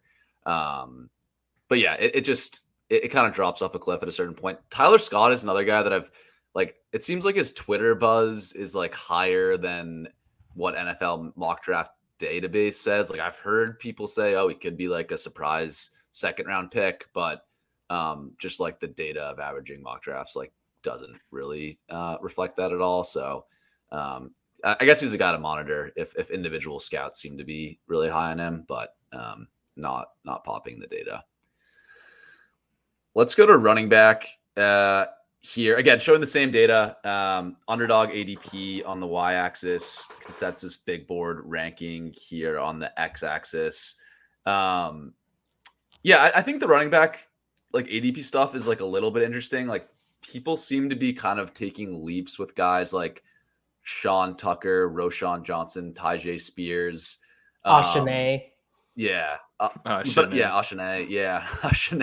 But he actually shows up as a little undervalued on this chart. But my point being is like the ADP doesn't really reflect the projected draft capital, which I think is fine. It's still really early. Like that stuff can shift a lot, but I think there's some like arbitrage plays that pop out here a little bit. Like for instance, like Charbonnet and Ashane, they're pretty close in the consensus big board rankings. They're only like 10 spots apart. But you can get Ashane like 50 or Ashane 50 picks later than Charbonnet. Ashane's range of outcomes is so much better in the NFL because if he's really as fast as he like people are projecting him to be, some team's gonna fall in love with him. I call that portion of the draft the French Quarter. That's pretty good. I got two big running back takes right now before the combine. One, I just need one head coach to get in a meeting with Deuce Vaughn and be like, I love you and I want to make this work. You're the next. I want that too, man. Let's have that happen. You're the next Darren Sproles. Music to my ears. And the other thing is that Roschon Johnson, this is actually crazy when you think about it. Roschon Johnson was so good at pass blocking and catching passes and being on the field on third downs that he took Bijan Robinson, a Saquon Barkley, Ezekiel Elliott level of running back prospect off the field for a team that was trying to win games. That it's pretty nuts to think about that. Like that to me, that says like he seems good. And he's a converted quarterback. I love these guys who change positions. So it would actually make sense why he would be good at understanding that, why he would get the pass protections and be good at pass blocking and shit like that. That's really interesting. So he's a guy I felt a little caught out on where I didn't really have that much of him. And I was looking at I was putting comps together for all the running backs, statistical comps, and Dameon Pierce pops up, and like some of these other guys who didn't play a lot of college. Who for whatever reason just didn't play a ton. Yeah, but like their numbers actually look pretty good on a per game basis. And so I've been feeling like, man, Johnson at this price, maybe it's like slightly under or overpriced relative to his expected draft position, but he seems like a guy who could have a really good combine performance and move way up in terms of expected draft capital. He was recruited to Florida, Ohio State, and Oklahoma as a quarterback. Like he's like a sick athlete type guy, I think. Okay, so I would be betting on the guys who you think right now are like, if you're drafting today, why wouldn't you be drafting the guys who you think are going to crush the combine? He's a prime one. McIntosh or Mick, how do you say the guy from Georgia, Kenny McIntosh? I think McIntosh. I'm not sure. McIntosh. Though. So he's interesting because a similar type of committee back type of profile, but his yards per route run was elite, and the guys that come up for him are the Alabama backs, like Kenyon Drake, like these dudes who didn't do a ton, but then they flashed in yards per route run. And Kenyon Drake hasn't been a great receiving back, but he's explosive. And I think it's kind of pointing to the fact of like, this guy's got probably more than you would expect. And he's sort of interesting, I think, is like a similar bet to Johnson, where it's like big time program, didn't play as much as we'd like, but has flashed some stuff on a per touch basis or a per route basis in McIntosh's case. So he's another dude where I think, I don't know, maybe has a good combine, maybe impresses people. He flashed some explosion. Yeah. It seems like in general, these late running backs, there's some opportunities for big wins based on landing spot or just getting drafted higher than we expect. Whereas for the wide receivers, yeah, I don't know. You guys are just getting me a lot more excited about the late running backs and the late wide receivers in this class. I weirdly feel more jazzed about the guys I expect to go on day 3 than the guys I do on day 2. Like I could just see Josh Downs being fancy De'Ami Brown, like get excited about him, and he like literally never matters. Well, how how much does he weigh? Because I've seen him in like the 170s, and that's pretty concerning. I mean, it's like these weights that are out there, like you Google Jalen Hyatt height. It's like the internet will tell me that Bryce Young is 6'1", 200 pounds. Like when the weight the internet's telling me is that Josh Downs is 174 pounds. Right, like, no, what is what I'm saying weigh? is what I'm saying is that like it's like I am going to be patient enough to wait 24 hours before I start going crazy on these weight takes. Like if I learn tomorrow that Deuce Vaughn has had 2 months to get ready for this and was only able to get up to 179, I'm going to be like, well, he just doesn't want to work hard enough to be an NFL running back, basically. Yeah, that's fair. Well, I mean, we will by this time next week, we will have all that combine data on running backs and wide receivers. So that's going to be interesting to discuss. I think we'll see a lot of shifts in the rookie ADP after the combine as people react to that. But spread it out. Yeah. Like don't like go all in right now on one rookie, because I think there's lots of these guys that look interesting, but their profiles they've got holes. All these guys have holes in their profile, but I think a lot of guys have enough to where you're like, if there's suddenly draft buzz on this guy, they look really interesting. So I would there's a big bucket of guys I'd spread it out on in those rounds. Yeah. All right, Pat, I know you got to run. We're trying to close the show each week with everyone listing their favorite value on Underdog. So do you have a name for us? Maybe someone we haven't discussed yet, or it could be someone we have talked about that you have really high exposure to right now. Well, why don't you let Davis go first? Because I don't want to. I'm actually worried I might snipe him. All right, Davis, what are you thinking? Favorite value right now on Underdog? I have not been grinding these that hard, but the category of guys that feel the most undervalued to me are all the boring quarterbacks that we talked about. You know, for anywhere from Derek Carr to Baker Mayfield, who's going like undrafted, Carson Wentz. Like, you know, when I brought up Carson Wentz earlier, you guys like audibly were like, ugh. But like true, I was right now the quarterback market is that you are getting destroyed paying for certainty. You are paying so much for certainty, and if you just embrace a little bit of the uncertainty, I'm pretty confident that if you just really embrace the uncertainty with these quarterbacks, you'd have really good advance rate teams and also probably unique finals teams as well. My guess would be. So I'm tracking these. You want me to put you down for Carson Wentz as your favorite? Put me put me down for Baker Mayfield with your last pick in a 20-round draft. All right. I'm also going dumpster diving. I'm going to go with CEH. Oh, this is why I was worried I might snipe Davis. Clyde Edwards-Helaire, got him in the 19th round today. 1911 today. I got Clyde Edwards-Helaire, a running back under contract with the Kansas City Chiefs. The Chiefs are so screwed money wise that they can't really afford to cut a guy on that kind of controlled labor. Yeah. So you're right. Controlled fourth. It's a fourth year of his rookie deal. They obviously aren't picking up his 5th year contract clearly, or I don't know. They already not. However, this is his last year on the team. Is my point. But Jerick McKinnon, a free agent once again. They took forever to re-sign him. Ronald Jones was a healthy scratch all last year. So I think CH is probably the number 2 back, and he's going to have passing down work. And if they don't bring McKinnon back, and even if they bring McKinnon back, I think at a 19th round value, like, he'll score some touchdowns and stuff. He'll do the occasional thing. So I think you're actually getting a decent amount of upside with CEH, and a guy who we were drafting in like the 7th, 8th round last year. He's still going to be there. Do we have any like hopium narratives with him? I know last offseason it was that he like lost 60 pounds, like because he was sick or something. And what horrible health condition did he suffer from in 2022? Well, I mean, he was out for like 3 months. What was he was out for like 3 months, and somehow we're gonna find that he was like fighting for his life that entire time. What happened? I have no idea. All right, I'm gonna go slightly less gross. I'm very biased against CH. I think he stinks. So it is one of those things where if I'm drafting a guy like that, I'm like, he must be wildly underpriced if I'm drafting him. That's one of the gut check things I use. It's like the Zach Ertz thing from last year or whatever. Yeah. Exactly. I'll go slightly less gross. I'll go Elijah Mitchell, pick 136 right now.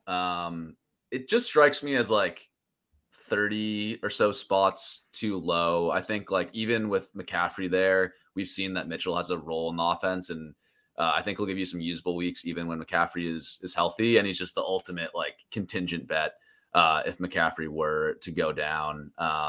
Yeah, I just don't get like why would you take AJ Dillon 30 picks ahead of Elijah Mitchell? It doesn't make a whole lot of sense to me. So Mitchell's my favorite guy in that range right now. I like him a lot. Cool. Yeah. We'll be tracking these takes over the offseason. I'll do something fun with them. See which of our takes are getting closing line value versus not. So that'll be fun to track. Baker Anyways, Mayfield, lock to get CLV. Guarantee it. I think I'm getting CLV with CH in the 19th. I feel good about that. What's the highest pick Clyde Edwards-Helaire will get drafted with on Underdog in the entirety of the offseason? I mean, to your point, probably like the 13th round. So where Rojo was going last year. Where Rojo was going last year, yeah, that seems possible. They'll probably bring Rojo back. By the way, I know he complained and wanted to get cut midseason, but he probably enjoyed winning a Super Bowl again. God, if Rojo finally breaks out in year 2 at the Chiefs, that'd be so sweet. Well, year 6, right? It's year 6 breakout for Ronald. His career, yeah. Well, he had a pretty nice 2020. He had a nice little 2020 there. It takes a while for players changing teams, get accustomed. Yeah, he needs to get the playbook down. All right. Anyways, let's shut things down here. That was a lot of fun, guys. We will be back most Fridays throughout the offseason, giving our takes on the ADP movement. So yeah, a lot of stuff will change, obviously, with the draft. The combine coming up should be a fun couple weeks to monitor player values. But yeah, anything you guys have going on that you want to plug before we shut things down here? No plugs. Good stuff. Plugs. All right. Sounds good, guys. We will see you next week.